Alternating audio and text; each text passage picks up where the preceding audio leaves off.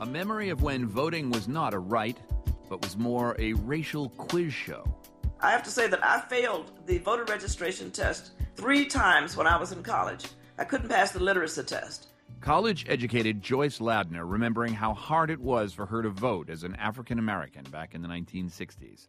This week we've taken you on a voting rights tour looking at what's changed and what will change now that the Supreme Court decision in Shelby County versus Holder permits districts to enact all kinds of changes to voting. Joyce Ladner was an activist who fought for the Voting Rights Act in the 1960s. Next week on our program, you'll hear her remembrances of the March on Washington, which turns 50 this year.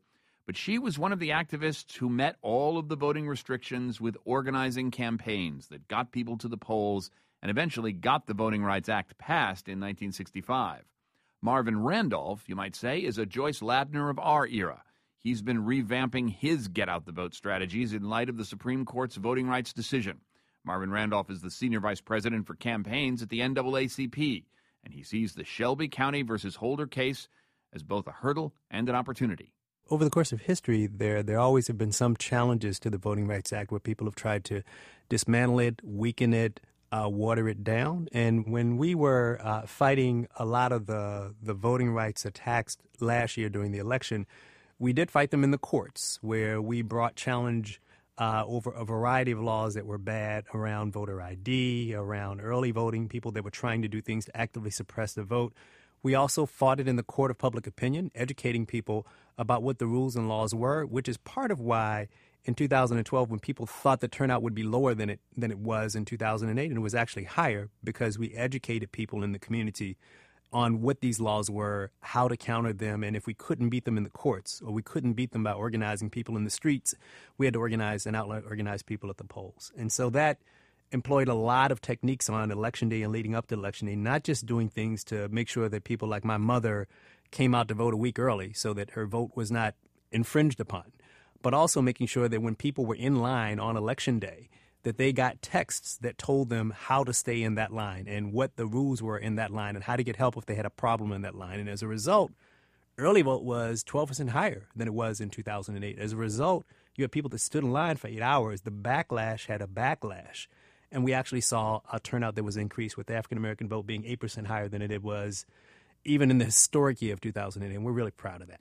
All right, so let me give you some of the changes that we've already seen since Shelby County versus Holder, and tell me your sense of the countermeasures.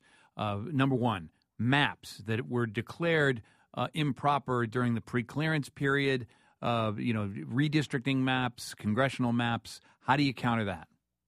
Yeah, so there are places like Texas that literally hours after the Supreme Court decision began to institute redistricting maps that were invalidated under the previous Voting Rights Act. And so we continue to fight those battles in the courts, but also there are parts of the Voting Rights Act that allow us to fight things in different ways. There's Section 2 of the Voting Rights Act where you can target some bad behavior that people are doing under a different section of the Voting Rights Act. So our legal team is using the other parts of the Voting Rights Act where there are tools. There are places like North Carolina that has an incredibly draconian law that does everything from cutting early vote to eliminating same-day registration to eliminating the provision that says, and when people are turning 18 before the election, they can vote early.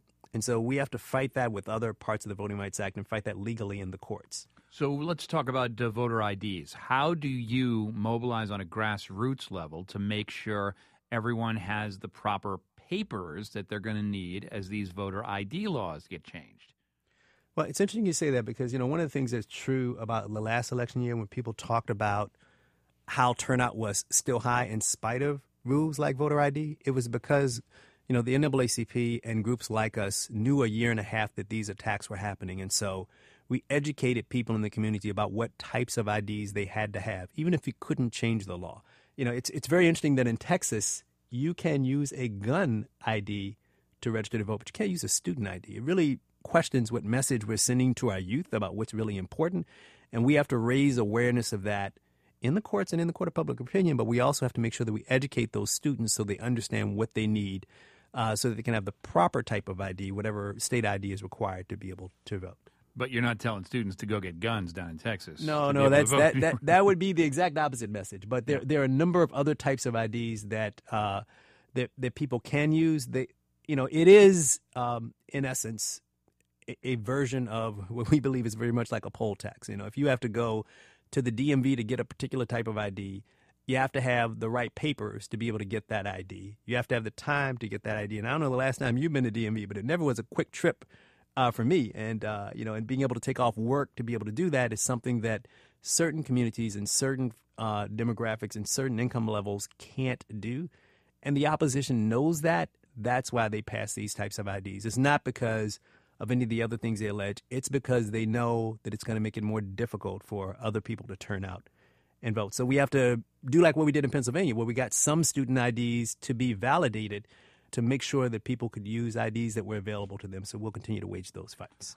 What about purges like in Florida? How do you make a voter purge-proof using your tools and techniques? We have to fight these battles in the legislature at the federal level and at the state level, particularly at the states where a lot of these activities go on. And what you will find is that with an army of over 1 million registered voters, a lot of these legislative districts don't have a lot of folks in them. And if you mobilize them, you can actually institute real change. And that's why a lot of the tactics that we're employing, like in places like North Carolina, where you've heard about the Moral Mondays, where people have been using civil disobedience to raise awareness about the issue so that legislators are shamed into doing the right thing or pressured to do the right thing. Those types of organizing tactics we continue to bring to the fore, much like what we saw historically during the Civil Rights Movement, which is interesting given the fact that we're approaching the 50-year anniversary of the March on Washington, which was predicated on civil disobedience, on the cornerstones of the Civil Rights Act and what this movement was about. Marvin Randolph, Senior Vice President for Campaigns at the NAACP. Thanks so much. Thank you. To see an image of a voting ballot in 1964 and the race between Lyndon Johnson and Barry Goldwater, visit our website at thetakeaway.org. Coming up, a journey through the civil rights movement of the 1960s. The March on Washington. Stories from people who were there and at other moments of the 1960s. That's coming up next on The Takeaway.